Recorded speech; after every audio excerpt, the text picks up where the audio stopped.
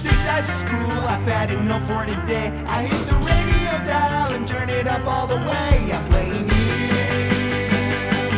Hockey Fan. UK Hockey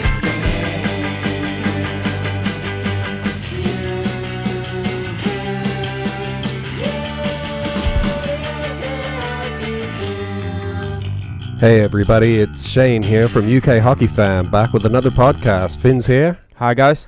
And first of all, let's start by apologize for not having a Sunday show out this week. Two things sort of conspired against us. The first one is I've been sick as a dog with a cold, and also Finn's on holiday. And so it's messed up our whole schedule. We're going to go for it tonight. It's a weird night. What night is it? Tuesday? Yeah, Tuesday night. So Tuesday night, but we're going to try and do our normal Sunday night podcast. So we'll have Cliffy's notes on tonight as well. So we'll get Scott and Cliff on the phone in a few minutes, and we do have quite a few things to talk about. What's on the list? Well, we have a few games to talk about that have happened in the recent week.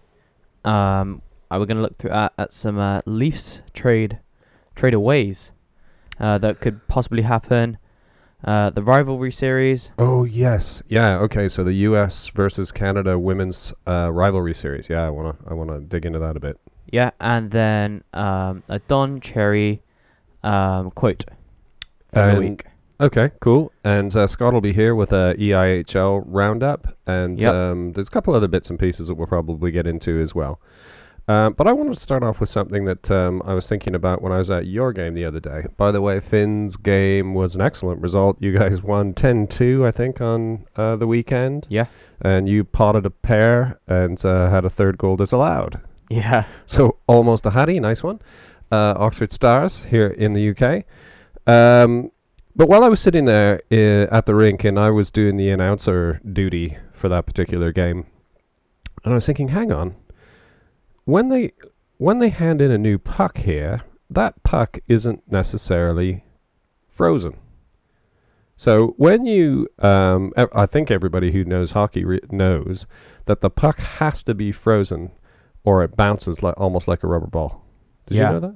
Yeah, I remember you talking to me about that when we went to watch a hockey game ourselves. When we went to watch.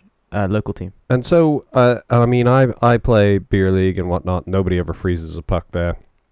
But actually, in order for a puck, proper vulcanized rubber puck, to perform at its best, it actually needs to be frozen, so that when it contacts with the ice, it's like two frozen things hitting one another, and therefore there's like no bounce, or it massively reduces the bounce. And so I remember when I was playing more competitive hockey, certainly back in Canada, they used to keep a bucket of ice full of pucks in the penalty box. And when one of the pucks went over the glass or whatever, they'd bring out one that was out of the bucket of ice because they were frozen. Yeah. And so I don't ever really see that happening. So we've been to quite a few pro and semi-pro games here. And I don't really know where they're getting the pucks from, but my suspicions are that a load of them are not actually kept at freezing temperature or below freezing. So anyway, I looked this up because I know they still do for sure in the NHL. And so according to the information that I discovered here, pucks are stored ideally between minus 10 up to minus 7 degrees Celsius. So actually well below freezing. To keep them from being too bouncy. Those pucks are made, of course, of vulcanized rubber, and that means that they can be pretty bouncy if they're not frozen. And so a lot of pro teams, and I imagine probably most pro NHL teams, have the same method about ensuring that they have enough frozen pucks for a game. Because how many pucks go over the glass in a game? In an NHL game, probably up to 5 pucks, I'd say. To 5. I would say it could be up to 50. Who knows, right? Like, there could be any number of pucks that go over. But the point of it is that nobody knows, right? It could be a night when 2 pucks go over. It could be a night when they lose 10, 15 pucks over. They have no idea. Yeah. Now, this also relates back to the stats I've got here clearly relate back to a time when there wasn't the mesh that went above the glass. So it used to be that there was just the top of the plexiglass, or perspex here if you're in the UK, and that was it. So pucks went over there all the time. But now I think in most certainly most pro setups, there's a mesh that goes from the top of the glass high up, and pucks therefore don't, or it's a less chance of it going over. So it usually comes off around the team bench or on the other side where the penalty box is and that sort of thing. So according to this, a team has a freezer in like its dressing room or its training room or whatever else, and in that freezer they kept up to 80 frozen pucks at any one time. And they would take, at the beginning of the game, they would take 15 of those frozen pucks and put them into a smaller freezer. So this obviously is after they used to have them in buckets of ice. Put them in a smaller freezer in the penalty box, 15 frozen pucks in a freezer, ready to go should they need another one. And that 15 is topped up basically every period. So if there's 3 pucks that go off this period, somebody brings 3 more from the big freezer and puts them in the small freezer. Oh, okay. Yeah, that does make sense. And so that means that guarantees a fresh supply of totally frozen pucks all the time, and you definitely wouldn't run out. And especially if it got down to like there were 2 pucks left or something, you can be assured somebody'd be running back to the training room or wherever the freezer is to get a whole load more. Yeah. That it's those little things that can make a huge difference to the game. And so when you're watching a game and your favorite team is playing, and somebody fans on the shot, it's quite often, if you look close, it's not that they've fanned on the shot, it's that the puck's taken an awful odd bounce. Or same with the pass. The pass doesn't, it looks tape to tape, but the pass somehow doesn't end on a stick. And these guys are obviously pretty adept at making and receiving passes. Sometimes that puck will just take an odd bounce. And so having a puck being totally frozen below freezing meet the ice is important, and to me, I wonder how often or at what level, and in what locations where they don't even bother with the freezing puck at all. Yeah, and so a room temperature puck that drops on ice is super hard, is actually going to be much more prone to bouncing than if it was just like dropped on concrete or something like that. Yeah, that does make sense. So, I was going to say, going to the NHL thing, I was I'm guessing that they probably change pucks without it even going over the glass or whatever. Coming back to your point, probably either every time they have a commercial break or every other time, because that would make sense that when the players are kind of recouping or whatever, and then you got the commercial breaks, that the refs would go and just change the puck just so that they know they got another hard puck. That's a really, really good point. I hadn't even thought about that. So there must be times. So if you've got a puck that's at -10 sitting in a freezer, -10 Celsius, which is cold, I think that's colder than a freezer in your house, because I think our freezer set to like -8. Yeah. Or something like that. Anyway, if it's at -10 and you take it out of the freezer, it's not going to stay at -10 very long. So it won't take much gameplay before that thing's creeping back up to around 0 again, which means it's not frozen anymore. So I wonder, I'll have to look into that. I wonder if they use every opportunity they possibly can to swap in a properly frozen puck. Yeah, because commercial breaks, I don't know if you've ever noticed in the game, but they're all probably around 7 to 8 every 7 to 8 minutes, meaning that after 7 to 8 minutes of play, there's most likely that puck will have been hit so hard that it's starting to get bouncier again, if you know what I mean. Yeah. Like it's starting to lose its hardness. Or yeah, as you said, just after gameplay, it'll just start to warm up again, which would make sense. Because nowadays you don't see pucks take super crazy bounces when you just start a game, or you just start after a commercial break, which would make sense. Yeah. Whereas if you look like the play just before a commercial break, that's when the odd bounces can take place, and especially the fluke goals that you've seen in the last couple of years, where it hits like the little yellow thing at the bottom of the boards, and then it comes over the net and hits the goalie and goes in. That happened in our game at the very end of our game on Sunday, where one of our guys literally took a slap shot from the blue line. It hit that the yellow bit and flicked over the goal into the front of the goal. Oh, you mean from behind? It went from behind. It went from behind front. in front of the goalie. Yeah, that's crazy. So let's stop talking about that, because that's starting to get boring. But the last thing I will say on it is that remember, for all those beer leaguers out there who are spending, $200 on the best imaginable stick and whatnot, and I'm guilty as charged. I use awesome sticks too, but you're basically playing with a tennis ball if it's not actually if that puck isn't frozen. So it's a leveler for sure. Anyway, enough about talking about frozen pucks. Let's move on to talking about. Should we talk about the rivalry series?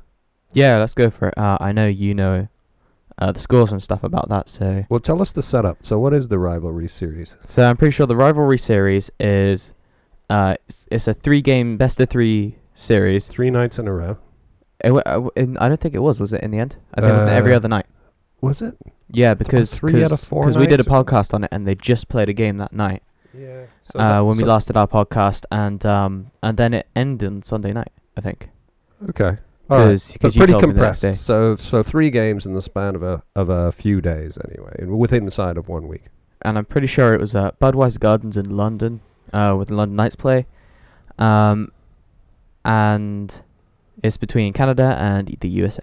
Yeah. So they're basically their top team. So their senior women's, all their stars, US and Canada squaring off. So all those awesome stars that were in the All-Star game were there, and their teams. So Decker was there, and Kendall Coyne and those people were all playing. So it would have been awesome. I wish, just another hockey game that we missed out on from being over here, and we couldn't really get a feed on it either. But a huge rivalry, and definitely riding off the momentum of those guys participating in the All-Star game. People were paying attention, and social media was really full, delightfully so, of coverage about those games. So I think at the time that we last podcasted, the Canadians had lost the first game to the Americans 1-0. Is that right? Yes, and I'm pretty sure Hillary Knight scored that goal. Absolutely right. And because we called our last podcast Knight Rider, as a tribute to Hillary Knight, who scored the one and only goal in that game. And I remember talking about how it must have been one hell of a game. It's not many hockey games that end up 1-0. Yeah, it's definitely definitely a tight game. Yeah, for sure. Disappointing for the Canadians though, especially on home soil. Yeah. Yeah, that was probably a tough loss for the Canadians, but then obviously, as we talk about this a bit more, they bounced back. Yeah, so that was the end of game 2, and that happened just when we put out our last podcast last Wednesday. Yep. And so game 2. So I actually don't know the score for this game. I know Canada won. Did you find the scores? The score was a 72-8. Really? Right, you need me to look this up. Let's jump to the let's jump to the third game. Do you know the score of the third game? Have you got that score? I'm pretty sure you showed me the score. Wasn't it 2-1 or something? I think it was 2-1 Canada. So Canada won both the next 2 games. They Yep. won game 2 and game 3. I'm just bringing up the stat here, and oh man, why isn't it easier to find? Yeah, we talked about this last We did. podcast. So the opener they lost 1-0, and that was on the Tuesday night. So early in the morning on Wednesday for us, and then Canada evened the 3-game series out with a 4-3 victory on Thursday, and that was played in Toronto. Yeah. It goes on to say that it says the feed that I'm looking at here says the Americans generated a lot of offense in the finale, especially during the goalmouth scrambles and a 21-shot second period. And in the final minutes, Savannah Harmon had a goal for the Americans negated, denied for a crease violation early in the third. So that's the first 2 games, and then I'm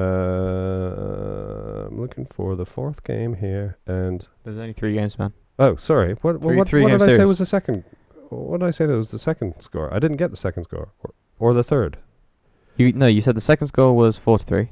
Right, and To I can't Canada. find the third. But we won. Wait, Canada let me won. look at this. Listen, Ending on the business about this rivalry series, Canada wins it. They won game 2 and game 3, and we're still trying to find the feed over here. But I think this brings up that point again of how desperately difficult it is to just even see these games, let alone find out the scores, and it's just not right. We want more coverage of women's hockey because it is awesome.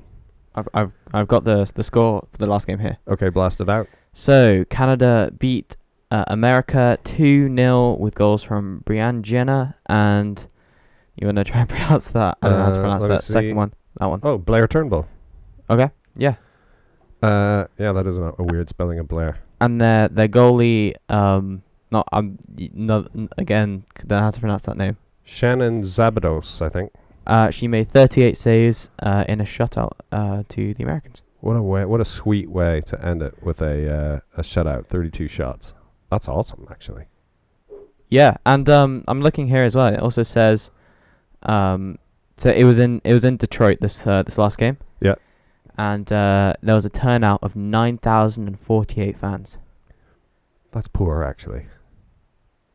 It's not overly bad. We're talking the top women's hockey players here. So, without sounding funny, most of the best hockey players in the world, women's hockey players in the world, will be on one of those two teams. And so you've got them all under one roof. I think attendance at Budweiser Gardens, and I know you're saying that last game was at Detroit, but at Budweiser Gardens, attendance for the London Knights, just a normal weekly game, normal regular season game, has got to be scraping into around 20,000. Oh, okay. So I was gonna say 9,000 seemed pretty good, to be honest. But then again, it is in Detroit. In Detroit, I'm not sure how big Detroit is on women's hockey. I'm telling you now that if it was a U.S. men's versus what am I saying? U.S. men versus Canada men's team held in Detroit, London, or Toronto, they would sell out the likes of Maple Leaf Gardens. Yeah. Oh yeah, I guess. As I said, I don't know how big Detroit is on the whole women's hockey thing, but my point there was that, I'm gonna guess that the whole 9,048 people attending the game, that's got to be. I'm gonna say that's probably boosted to what it could have been without the whole NHL All-Star thing. Yeah. Okay. All right. And so while I'm saying all this, I'm Googling it, and the capacity of Budweiser Gardens is only 9,100. But the First Ontario Centre and SaskTel Centre, places like that, you're talking 17,000, 15,000, 19,000. So, okay, I take it back. Whatever venue that they're in, and I don't know, they may have probably filled that up. So it's definitely on the up. Anyway, what else we got?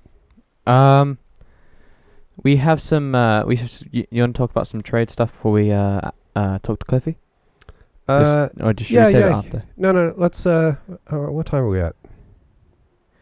What time is it? We have 10 minutes. Okay. No. Yeah. Let's talk about some trade stuff first. We'll get Cliffy on in 10 minutes. So I know we usually end up talking about trades that the Leafs could acquire, but today I thought we'd switch it up a bit and we talk about some people in more depth that the Leafs could trade away in order to get some better people. Okay. So first off here, we have Connor Brown. He's a defensive forward, $2.1 million contract. Yeah. Potentially a second, third line forward, and he's really good at the penalty kill, which means that he could be one of those people that a team picks up kind of cheap if they're going on a playoff run. Yeah. So you got the likes of Nashville or Tampa Bay, or maybe in Pittsburgh, who just need to pick up that one guy that they can put on the penalty kill. They can play third line, second line minutes, and he can be that kind of forward that's just slightly further back than all the other guys, still producing. Yep. But always on the back check and really good in his defensive zone. And at $2 million, not a big hit on the cap space. Yeah, for a team like Tampa, big value. Yeah, but for a team like Tampa Bay, Mm. who have the guys like Nikita Kucherov, Victor Hedman, Steven Stamkos, Andrei Vasilevsky,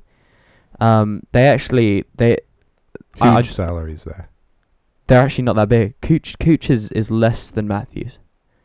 Well, Ku- yeah, but I mean, Matthews is expensive, right? Yeah, but Kucherov at the moment is better than Matthews. And but my point. Stats wise, you're saying his stats are better. Yeah, but my point is, what the Kucherov's salary could be as good or even better than Matthews' contract Yeah. with the skill that he has right now. So in that way, they've kind of got a steal in his contract. I know Stamkos hasn't got that big of a contract either. So for a team, what I'm saying is a team like Tampa Bay who has kind of he still has that cap space, even with those amazing players. Mm. Connor Brown would be a pretty good pickup, and then we could get from them we could get someone like Ryan McDonough, really good defenseman. Tampa Bay acquired them from New York. He was a former captain of the New York Rangers. He would be a good guy to pick up in exchange for Connor Brown. So what sort of money would he be making though? Any Any idea? It's got to be more than $2 million. It's got to be more than $2 million. But if, as I said, if Tampa Bay thinks they can win the cup this year, Yeah. if you you're think we could get him on the cheap. if you're a team that thinks they're going to win the cup this year, they need one guy. They can lose one defenseman, but they need that one defensive forward that can really make help that with the difference. penalty kill. Yeah, okay. That Alright. could be a pickup for them. I see where you're coming from on that. Right. Who else are you looking to get rid of with your nasty Finn axe? This isn't me. This is actually an article I read earlier. Okay. Okay. I couldn't not much has happened this week, so You were doing a bit of digging around. I finally went from Instagram to Twitter to find some articles. Finally went from Instagram. To Twitter, yeah. All right. Been looking at Twitter Yeah, today. you're not much of a Twitter guy. No, I only look up stuff like the whole day that I was sitting waiting for Nylander to sign. That day I was always on Twitter. Oh, I know. That was horrendous. Depressing. Okay. So what do you got? Who else were they Next talking up, we about on that? have Andreas Johnsson. I know he was on that Oh, hot yeah. hot streak recently. Yeah, we were just talking about how awesome he is. Now you're looking to get rid of him. I'm not looking to get rid of him. This you're is talking about it. You're the one talking about it. Well, what I'm saying now is that Kasperi Kapanen, the Leafs look like they're gonna sign him because they've recently been talking to his camp, which is one thing I was going to bring up. Dubas has been meeting with his camp and his agent, Yeah. to potentially sign him, which means that we'll lock up him, which leaves a place for Andreas Johnsson, and Okay. if they don't end up signing him, he's going to go to free agency. Right. Making when lots of teams are going to want him, right? He's a young guy, putting up points. If he's going to be sought after by other teams, he's going to want a bigger price Yeah. at the free agency. We can either sign him quick now Yeah. before he realizes teams are going to really, really want him, Yeah. making him worth more. But isn't that the whole thing about offer sheet? Isn't he going to get offer sheeted or whatever? If he's going to be a UFA? If he makes it to free agency, yeah. Okay. But what I'm saying is, we got to do that before he gets offer sheeted. yeah, the option is while we have him locked in, if we extend his contract now, then we keep him, and that's good. Okay. But if we can't extend him, we don't have the money. Yeah. Because you got to sign a guy like Mitch Marner, and you want to keep a guy like Jake Gardner. Right. Okay. If you want to keep the other guys, then you may as well get rid of this guy before he starts making the huge money, and you get something back for it at least. Okay. All right. But Andreas Johnsson, so going into depth a bit, so he's an elite offensive forward, Yeah, he certainly is. currently making $750K on an entry-level deal, which is coming to an end at the end of the season, and he is a super fast winger. Yeah, he is. He is so quick. He can literally, if there's a neutral zone turnover, you get it to Andreas Johnsson on the other wing to where the play is. Then So- he is gone. So, I'm just thinking again, because he's awesome. If he's on his entry-level contract still, there's no way we're going to be able to sign him. There's no way. It depends. Whatever Kasperi Kapanen gets, he's gonna want that, at least that, if not more. Right. But, we are struggling with cap issues already. Yeah, with this guy and Jake Gardner's. Well, I mean, across the whole salary package. If you look at everybody, there's no space. Yeah, and I forgot to bring this up as well. Jake Gardner, his contract is up at the end of the year as well, and he's also an unrestricted free agent, meaning any team can offer him. Yeah, so he's going, isn't he? Isn't that the prediction around various people? I think Dangle was talking about he thinks he'll go. I think a lot of people think this is it for Gardner this year. I mean, if we win the cup, it'll be a totally different situation, but a lot of this stuff has to be sorted out before then. Yeah, I mean, with Gardner, as any of these guys are talking about that are going to have their contracts up at the end of the season. You get him up now before he gets off-sheeted by other teams who want to pay him loads of money, because then his expectation from the Leafs will be at least match their offer or get more to try and to make him seem important. Yeah. And or you want to trade him because he'll be a big asset to another team, and potentially get something big back as well. Yeah. Okay. We weren't talking about Gardner though. Who were you going on? Did you have someone else on your list? Last guy, and I know this really is gonna. We really don't want this guy to go, and that is Nazem. I don't want any of the guys to go that you just talked about, but anyway. Especially this guy, Nazem Kadri. Yeah, we have talked about this before. And again, I mentioned that James Foley, the guy who runs the Leafs Nation huge Facebook group, we were discussing this on Facebook recently about how I'm a big Naz fan, and I think he's just such an awesome player, huge character. He's just a good all-round player, and he's gotten totally respectable points at the moment for a third liner. But the problem is, obviously, for somebody else, he's not a third liner. Yeah, but he is making a lot of money on the Leafs being a third liner. Yeah, this is what I'm going to go into depth a bit about this now. So as we're saying, potential to be potential to be first line center on quite a few teams. Absolutely. He's a big point producer, as we see in the last couple of seasons. Scores lots of goals. His contract is $4.5 million, which is pretty good for him. He's a tough guy. Tough guy as well. And then I've got some stuff down here that potential teams that could need him. So he's got 35 points this season. Yeah, which isn't as good as last season, but he's been on the third line on the Leafs. But he could go to a team like Anaheim to replace a guy like Ryan Getzlaf, because Getzlaf is getting old. He's not as good as he used to be. Yeah, okay. The Ducks are really struggling, and if they want to start a rebuild, a guy like Kadri with this $4.5 million deal, they could build a team around him. They could certainly build a line around him. Exactly, and that would boost them a bit, especially seeing as they're super down at the bottom of the standings. I can't imagine Naz playing for the Ducks, but you're right. That's a possibility. Something like that. I can imagine that scenario. But one of the more likely ones, especially for the Leafs in this situation, if this trade would happen, Carolina. Yeah. And that we could get Dougie Hamilton back from a guy like Kadri. Man, you want Dougie Hamilton? I actually want him to. I want him on our team so badly. Wow. Okay. You find a way to bring him up almost every episode. Dougie, if you're listening, Finn's desperate for you to come and play for the Leafs. Just come and play for the Leafs, please, man. So he can stop talking about it. Yeah. But Carolina, because their best center has 67 points. Yeah. But their second best has only 21. Okay. So if you, I know he'll be on the second line. Yeah. But he's used to being this on the second line with Matthews on the first line. Right. And remember how good he played last season with being on the second line. Yeah. If you, I was looking at the wingers, I can't remember all their points, but they're all doing really well in the points as well. Right. So if you put a guy like Kadri in between two guys with 50 plus points. Yeah. On the wing. Yeah. Then that could be really good for Carolina, especially if they're going to try and make a push into the playoffs. Yep. And we would get Dougie Hamilton. We would get Dougie Hamilton. Meaning that we'll win the playoffs. Woohoo! Okay, cool. Well, let's dump all those guys to get your Dougie Hamilton then. Yeah, just get rid of everyone. No, I'm joking. I want everyone to stay, but would like Dougie Oh, that's Hamilton. interesting. It's good to look at some of those scenarios for sure, because of course, inevitably, there's going to be some players move about. So it's interesting to try and predict who those might be, and think of who we could get for them and what we could do with them. So no, that's really interesting. Is that the end of your list? That's the end of my list for so far, but we can also we can always update it if anything else comes out about We'll anything. talk about it every time if we find any more. But listen, we should get Scott. We should get Scott and Cliff on the phone. Should we get Cliffy on? Yeah, let's do that. Okay.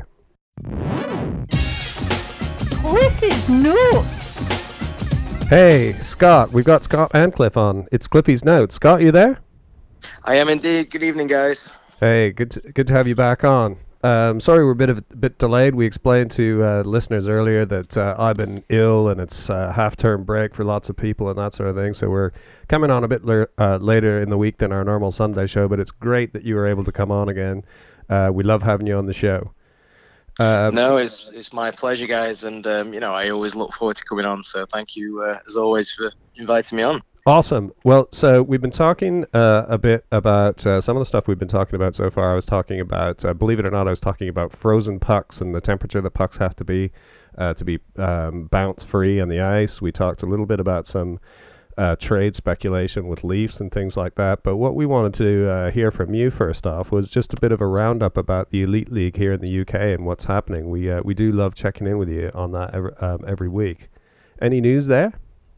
Yeah, so the latest weekend of fixtures have taken place, and it's been some mixed results for all the teams in the league. So I'll go over the Saturday's results and then the Sunday's results, and then we'll do a little bit of analysis of a couple of games. But Cool. on Saturday, Belfast beat the Glasgow Clan 4-1. So Belfast, obviously in the title hunt, they're second in the league. Cardiff beat MK 6-5, so a high-scoring game.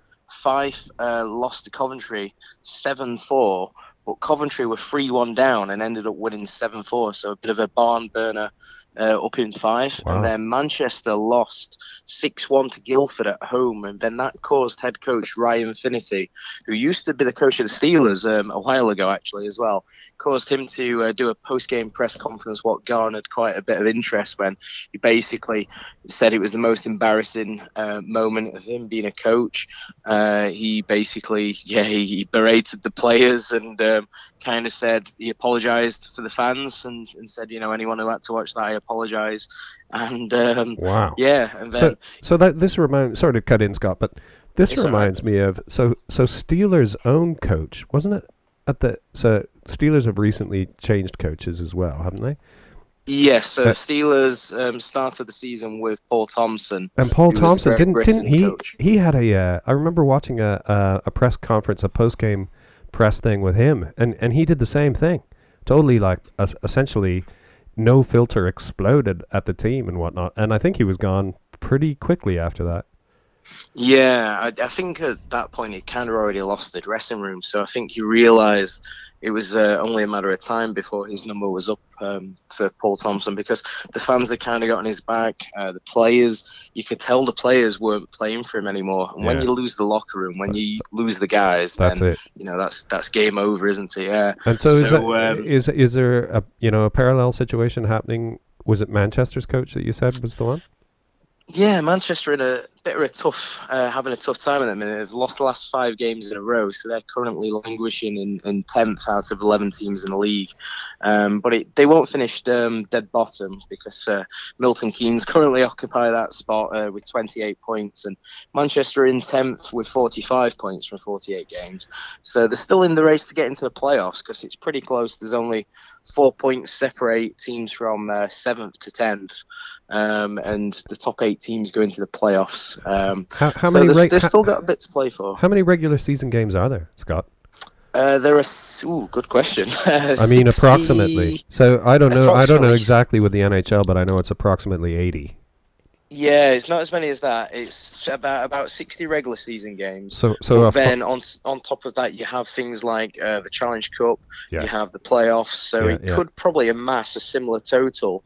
All in all, probably about 75, 80 games overall. But in the league, it's around 60. So if you're in a league that has 60 games in the regular season, a 5-game losing streak is a chunk, isn't it?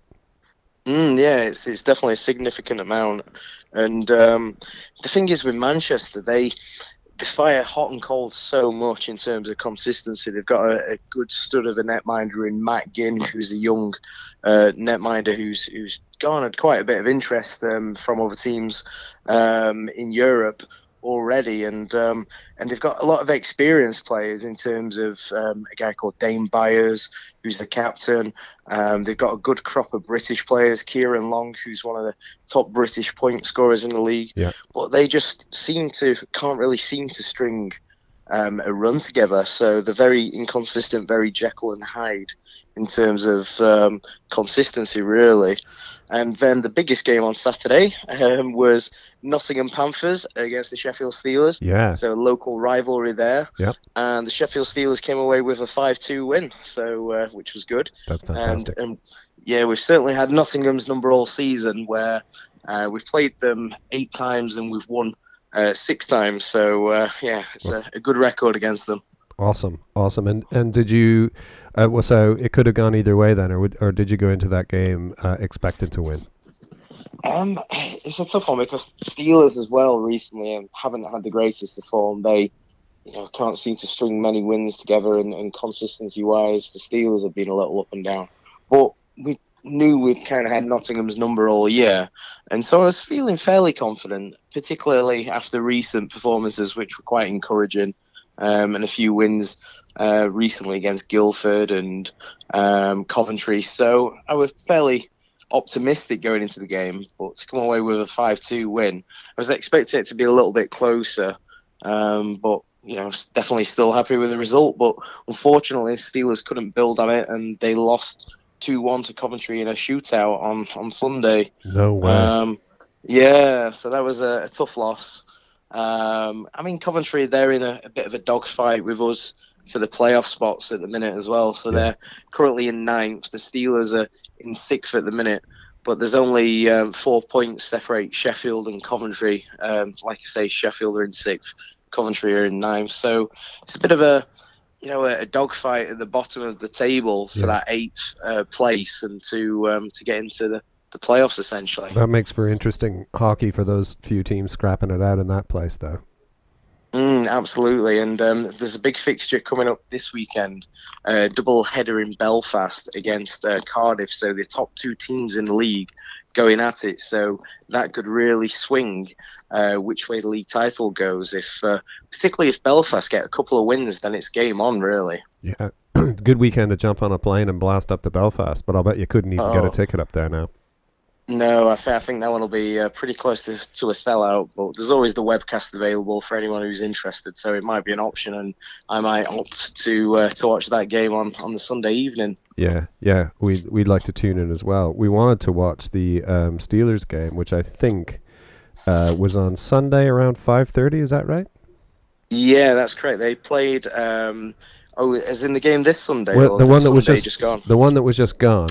Was it a Steelers game at 5:30 this past Sunday or something like that? Yeah, it was against Coventry away. That's the 2-1 shootout loss. Yeah. Well, we wanted to watch that, and also, annoyingly, it was one of the only times the whole year for any team that there was an NHL game. I think there was a Penguins game that faced off at 5:30 UK time.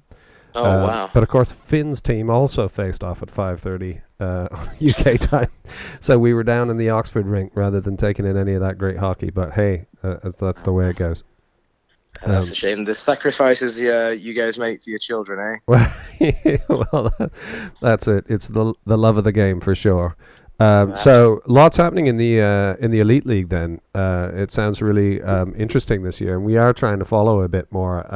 Getting to know you and hearing the scores and things like that every week have really helped us draw into the game. So that's really brilliant, and hopefully there'll be other people listening out there who aren't that connected or engaged with UK hockey, and who might check it out. Especially anybody listening from North America, you can get these webcasts pretty much from anywhere. I don't think that there's the sort of blackout issues that there would be for like NHL games and that sort of thing. Basically, if you can get the web link and you pay a few bucks, I think you can watch it from anywhere. Yeah, there's only 2 teams in the league who don't offer a webcast at the minute, and that is Glasgow and Guildford. So they're the only two teams that don't offer that facility. But all the others do, except for Nottingham. But Nottingham are owned by the same owner who owns Glasgow, Neil Black. But he has said, particularly with regards to Nottingham, if the games are sold out in Nottingham, he'll put on a free YouTube stream. Okay. But basically, his thoughts of it are, if anyone can come to a game, then if they watch a webcast, then that's going to directly affect the income or potential income from match night revenue. So Yeah. he'd rather people come to a game live, and rather than sort of sit at home and watch it. And so that's his view on it. Even though most teams have seen the merit of a webcast, particularly for those travelling fans, and the service and how good that service is. Yeah. But Neil Black, the owner of Glasgow and Nottingham's, kind of sat on the fence at the minute, I believe, and he might change his view in the future. Well, that's an interesting point actually, because obviously the whole thing behind the NHL blackout was exactly that, which is, if there's a chance that you can physically come to the game, we can sell you a ticket. We want to black it out from you being able to watch it on the TV. Obviously, that was the original idea behind it. So, but nowadays, I mean, you can subscribe to NHL TV or whatever, and I think that's wherever you are, it's $10 or $15 or pounds a month, as opposed to a single ticket to an NHL game, which is, they started, I don't know, $150 or something like that. Now, It's different when a webcast is $10. I think it's £10 to watch a webcast when I looked last. And how much is a ticket? How much is a cheap ticket to watch one of these teams play? For adults, you're looking at probably the cheapest one in the league's probably about £15-16, something like that. So that remains a real issue, right? So that guy does have a point. If you can sit at home and watch it for £10, or it's only 15 to go to the game, you are in direct competition, right? The gate is in competition with a webcast. Whereas if the ticket was £150 and the webcast was £10, there would be no competition at all, While the gate is still in competition with the price of the webcast, I mean, it's right to be a consideration for a club if that's where a lot of the income is coming from. Yeah, absolutely. And particularly with Nottingham and the location of the rink, it's really in the middle of the city centre. So I believe they have a lot of fans who are just walk-ups on the evening, and people who see it as we'll go there and then maybe go out for a meal after. And so they get a lot of new fans who are just passing by, but they do market the club pretty well in terms of advertising within the city and the outskirts as well. So they have got one of the best attendances in the league, I believe.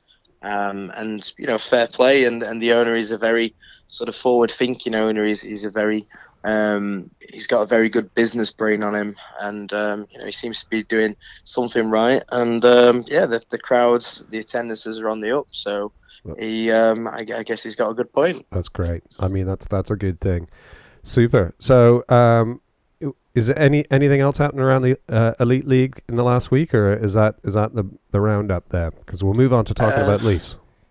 Yeah, not really. It's been fairly quiet, except for a few bans. The Department of Player Safety's handed out a few bans here and there. There was an incident between Fife and Manchester where one of the Manchester players, it was the captain who we mentioned earlier, actually, Dane Byers, who basically, at the end of the game, he skated around in the Fife side of the rink, where after the game's finished, you go to your team's blue lines and you do the Man of the Match awards and whatnot. But this Manchester player, he claimed that I don't know how it went about, but he basically ended up in the Fife side. A Fife player took exception. Words were exchanged, and then it led to basically a bit of a melee and a brawl, and there were a 6-game suspension handed out for a Fife player, James Isaacs, I believe, who was involved in the initial confrontation. Dane Byers received, I think, 3 games, and then Lyndon Springer, who's one of the enforcers for Manchester, he got involved, and he also received 3-game suspension, I believe, as well. So a few bans handed out, and certainly sets up a rivalry between those two teams, I guess, for the future. So this is my naivety on this issue. I didn't realize that you could get penalized after the final whistle of the game. Yeah, it's not something that happens too often. To be fair, it's more, I guess.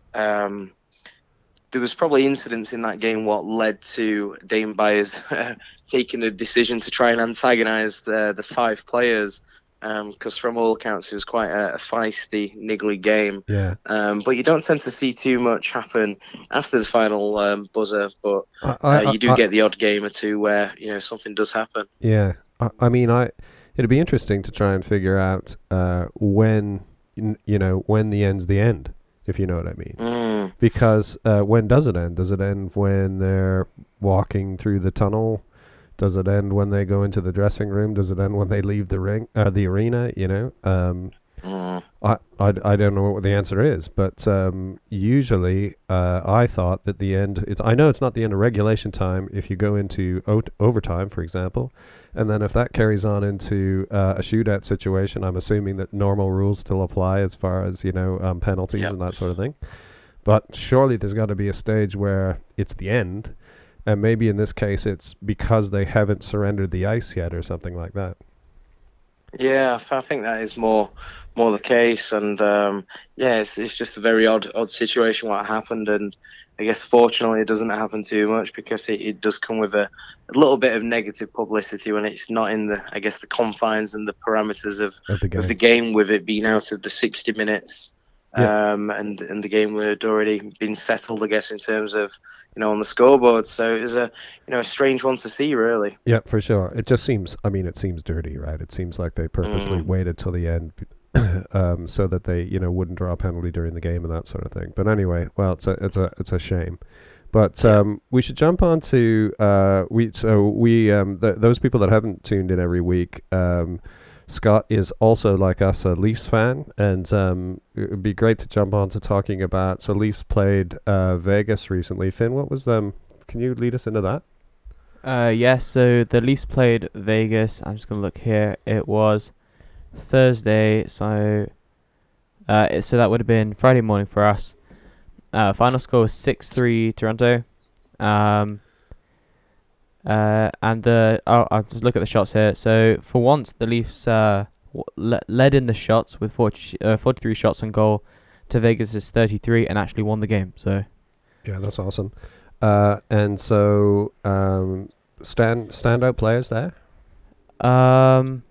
Let's look here. So Matthews got 2, and we'll talk about how that's special probably in a couple minutes. Yeah.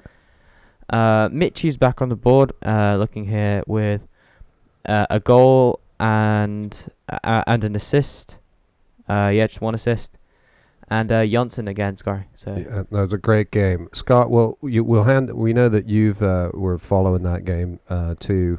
You may like us. You might not have seen it, but I hope might have caught the highlights or something. But it was a special night for Austin Matthews. Yeah, absolutely. Austin, he notched a couple of goals, got his 100th and 101st goal. And, what a way to do it. An absolute standout, a star, and hopefully a star for many years to come. And, he's a very model professional sort of player in terms of he's never too flamboyant with his celebrations. He's very professional and diligent.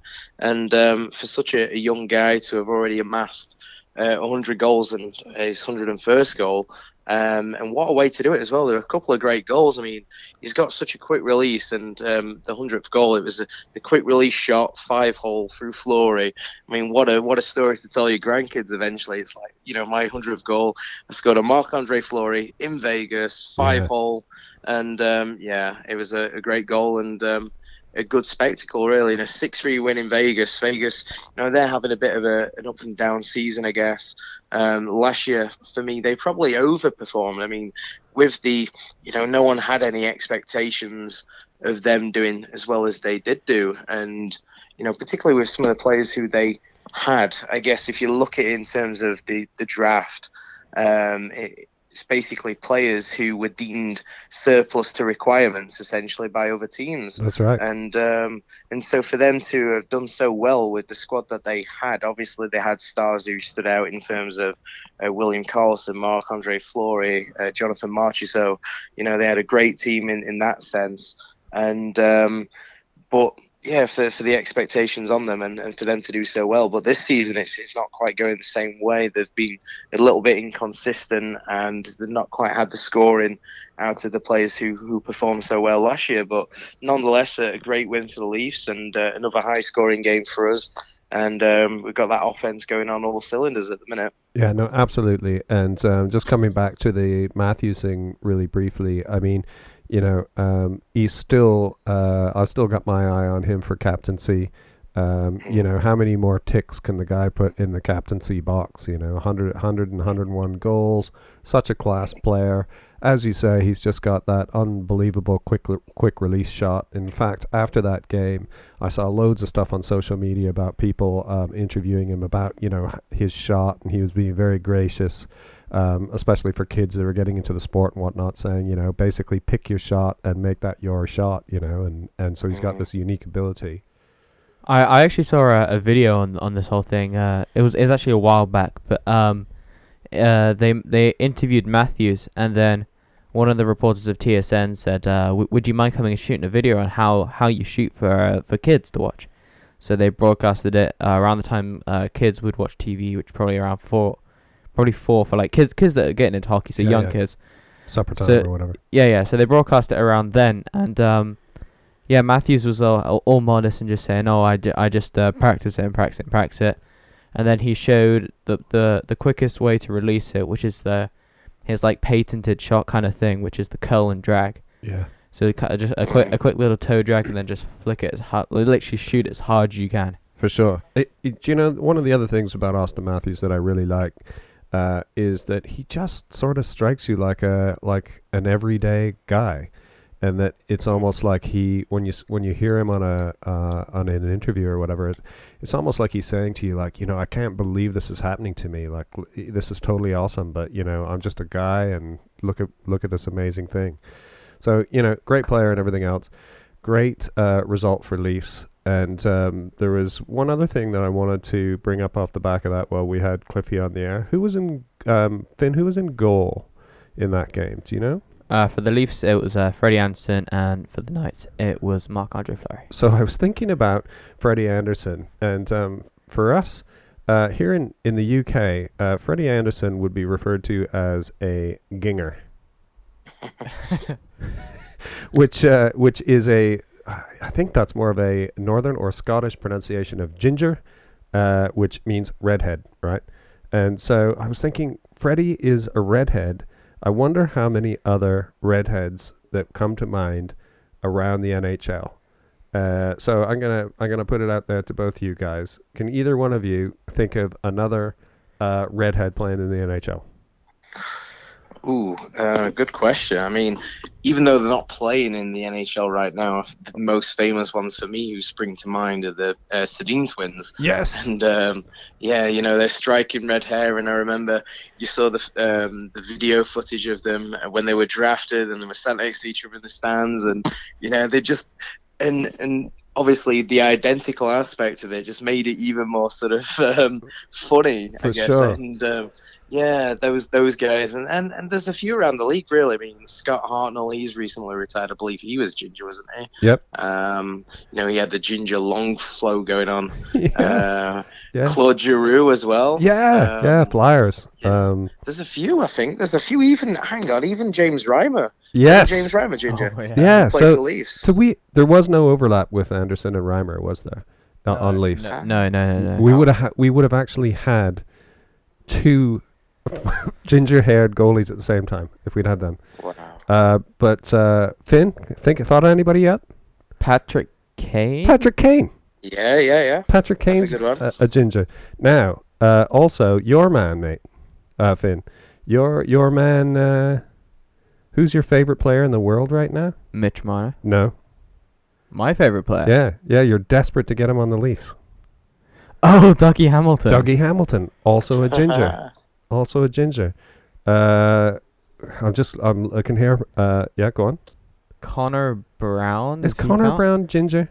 I think he kind of is. You might have inadvertently roped him in here, and he might just be like sandy blonde or something. Ah. Strawberry blonde. That's it. Oh, I'm And, actually going to look I'm this going to up throw out a now. big disclaimer here. There's literally nothing wrong with being ginger. I was just thinking it was such a you just don't see him any, until you start thinking about it. But here's some others: Paul Martin, Cody McLeod, Corey Schneider. Oh, yeah. Yeah, Connor Brown, look. Oh, you're right. Okay, I'm looking at a picture of Connor Brown from NHL, and he is ginger. He's not on my list though. Eric Stahl. Who else we got here? Oh yeah, there's Reimer that you mentioned. Oh, there's a few here. Matt Calvert. Oh yeah. There's Giroux. There's more guys than you think about, but definitely they're in the minority. So big up. I think one of the funniest ones is we played him the other night for Vegas. Cody Aiken. He's got a big ginger flow going on. He reminds me of Sherman from American Pie as well. How he looks as well. He's got the young baby face. He does. He's got a young baby face, and yeah, when I saw him, I was like, hang on, that's Sherman. And, just for me personally to get a disclaimer in there as well. Yep, I've got nothing against ginger-haired people. So No, me either. before anyone comes and chirps me on Twitter. Yeah. No, me either. And in fact, if I was ginger haired, I can tell you right now, I would have a huge beard and a lot, man. I'd be straight out there, go ginger power. Absolutely. But anyway, that's a fantastic and fun note to leave it on, Scott. We'll let you go for now, and as always, it's great to have you on the show, and we hope you can come back on next week. It's always great to check in with the Elite League and check in with you as a Leafs fan as well. So thanks so much for coming on.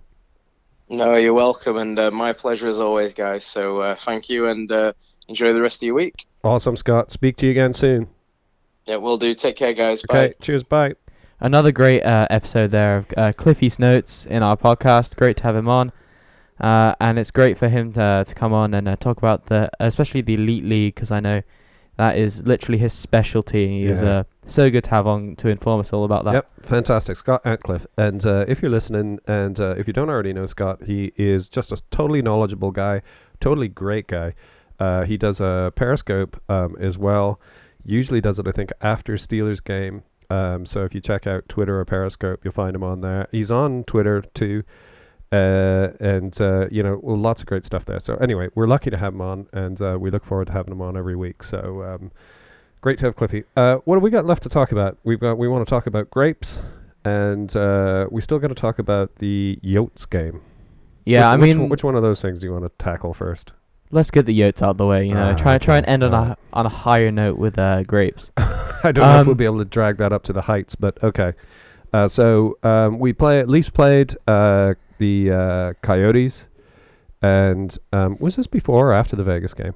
It was after. It was after the Vegas game. Right. It was on Saturday night. Yep. Okay. And so off the back of an excellent Vegas victory, we go into the Coyotes game, and I think we were all pretty much expecting a win there. No, I called it. We were driving. We were going away for a couple of days. Oh yeah. And I called it on the drive. I looked at it and I turned to you and I said, "I'm calling this now." We played so well against teams like Tampa Bay, against Vegas, against Colorado, and then we're gonna get flipping hammered by Arizona. I do remember you saying that for sure. And so the final score, just to put everybody out of their misery, it was 2-0 Arizona. 2-0 Arizona, which is crazy. Right. So, without dissecting this too far, so there were no Leafs goals, first of all, so we were totally shut out, so there's nothing to talk about there. Well, I'll just brief over the Arizona goals quick. Right. I won't do anything about assists. So first period was goalless, no goals. Second period, 1-0 Arizona, 3:19 into the second. Alex Galchenyuk, and also in the second period, 5:59 into the second, making it 2-0 Archibald. Right. Okay. And then third period was goalless. Okay. So, Yotes win 2-0, and they scored both their goals in the second period. And so I started thinking about this. Again, we were on a road trip and we were on our way back, and I started thinking, so we were shut out, which doesn't happen that often. And then there was a scoreless period, doesn't happen that often. 2 scoreless periods in one game, doesn't happen that often. And the only goals that were scored in that game were scored in the second period, meaning that this the goal scoring period, the singular goal scoring period, was sandwiched between 2 goalless periods. Yeah. Can't have happened that often, right? So we looked this up. What do you got? So, first of all, we'll talk about the last time the Leafs were shut out, and this was against Nashville on the 7th of January. So this year, that wasn't that long ago. Mm-hmm. So we were shut out, and we were shut out. And who was in goal? Clutchinson. Right. So that was a Clutchinson game. So he played. Did he play two on the trot then? And he played a great game, and then that not so great game. Yeah. But then again, it was Nashville. I'm pretty sure last final score was 4-0. Oh. Okay, so but that was the last time we were shut out completely. So we had Yep. Michael Hutchinson, our backup in goal, and so that was back in January. And then I looked this up to have something really cool to talk about, because this is kind of a cool stat kind of thing. Yeah, for I know sure. it's against the Leafs. I wouldn't but have been surprised if it never happened before. Yeah, so I went through and looked this up, and the last time this exact same thing happened, the first and third was scoreless, and the second period, where the goal scored. Ironically, also a 2-0 loss. So the exact same scenario: no goals scored by anybody in the first period, 2 goals scored against us in the second period, and then goalless. and then goalless third. Right. Yep. And this was against the Tampa Bay Lightning on the 2nd of January 2018. Wow. So also pretty much a year. Yeah, it's been... Well, that's a full year, right? Yeah, So pretty much a year. the other thing, the last time we were shut out was just in January of this year. Yeah. Whereas the last time, so this exact scenario happened to us before against Tampa Bay in January, though, 2018. So Yeah. over a year ago. Just over a year ago. I Yeah. can't believe it ever happened at all, let alone that recently. Because it's Yeah. just so weird. It's such a weird thing. Wow. Okay. Well done finding those stats out. That's pretty interesting. Here's hoping it doesn't happen again, ever. Yeah, or if the Leafs do it, I would prefer that. There's just so many things that we could talk about that are depressing about that scoreline.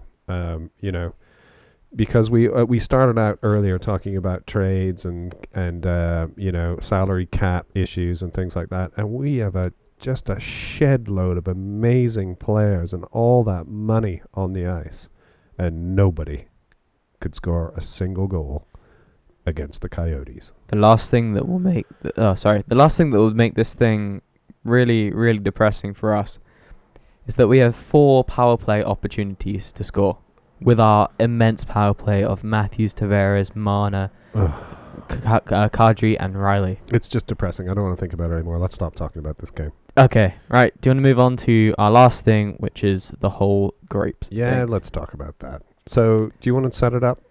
Do you want me Okay. to set it up? I Do will. you remember what happened? I do. So Okay, go on. I will brief over this quickly, and then we can go to. You can take it. I don't know how deep we want to go into it, but you tell us what happened. So basically, on Hockey Night in Canada recently, Don Cherry said In Coach's Corner. in Coach's Corner, sorry, Don Cherry said that this was the Hurricanes skull clap and Selly thing that they do at the end of every Well, they just win got on the home game. all sorts of stupid sallies going on. That's their thing, is that they come up with ridiculous goal celebrations or game celebrations, sorry. Yeah, so whenever they win a home game, they do one of these weird celebration things. And Don Cherry said that he thought they were just a bunch of jerks. Yeah, that was the quote. What a bunch of jerks. That's what he said. Yeah. Pretty condescending. Yeah. They basically dissed an entire team in one sentence. Yeah, and especially on live TV like that, where lots of kids will be watching as well. And the kids that were, I'm pretty sure one of the reasons they do this is for the fans and especially the kids. Yeah, of course it is. And so people will be sitting on either side of the fence on this issue because people will totally hate it, right? I doubt many of their fans hate it. They probably all love it. Yeah. But it's kind of funny. Yeah, And, exactly. when you watch them do it, if you don't know what we're talking about, look it up on YouTube and you'll find it easily. And you look at it and you think, oh, that's kind of funny. It's a team thing. Yeah, so one of the best things I've seen on social media about this whole thing, on like one of those like hockey pages, one of the best things that I've seen is all the young people and all the fans of the team will love it. Mm. Even kids that hate the Hurricanes would love this kind of funny thing at the end, right? Yeah. It's basically something that all kids would want to do on their hockey team, Yeah, right? for sure. So Yeah, that's a good point. kids would love to go and like pretend bowl at the end of a hockey game Yeah. in Of course they would. their league. Do you remember that curling one with the glove? Oh yeah, and yeah. That was during the Olympics, right? Yeah. And somebody, I can't remember who it is, but somebody, they figured out this goal celebration because the curling it's probably the Americans or Canadians or someone was doing well in the curling in the Olympics. They came up with this celebration where one of them like threw his glove along the ice like a curling rock, and the other one was sweeping with his stick. Yeah. I mean, that's funny, right? Yeah. This whole thing is literally, it is in a way, it's a great tactic to keep kids interested, keep the fans interested, and for any fans that just watch kind of like Sportsnet or something, just like kind of a roundup, like Sportsnet or TSN would do a roundup of all sports through the week. Yeah. If you're a hockey fan and this comes on, you're if you're a hockey fan, if you're a sports fan, yeah, you're just watching, say you're into baseball or something, and this comes on, you think, oh, this is kind of cool. Maybe I'm gonna tune in to some more Carolina games. So in that way, it's a great marketing thing for that team. But another great point that was brought up by the Steve Dangle podcast. Shout out to those guys. Yeah, love them, Steve and Jesse and Adam. Yeah, a great point. Adam's baby's going to be a girl, by the way. Congratulations. Adam and Candace. Okay.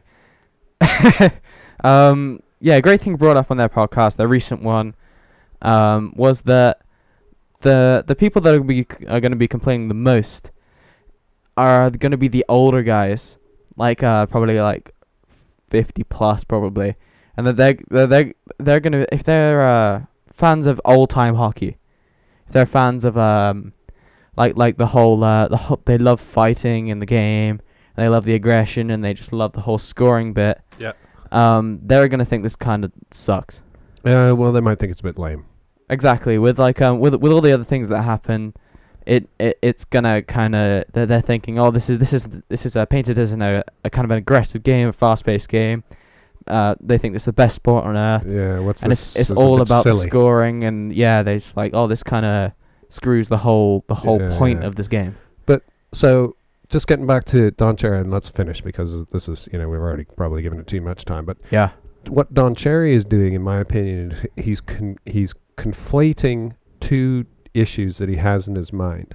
So do you remember him talking about how the hockey gods are going to come back to bite us? Yeah. And that was to do with the fact that we were being arrogant. The Canadians in the World Juniors were being arrogant and over the top, over scoring on a team that they were completely destroying, and then over celebrating goals and being arrogant. And that is something totally different, right? So these guys, when they do their team celly at the end of a game, a home game, they're not being arrogant.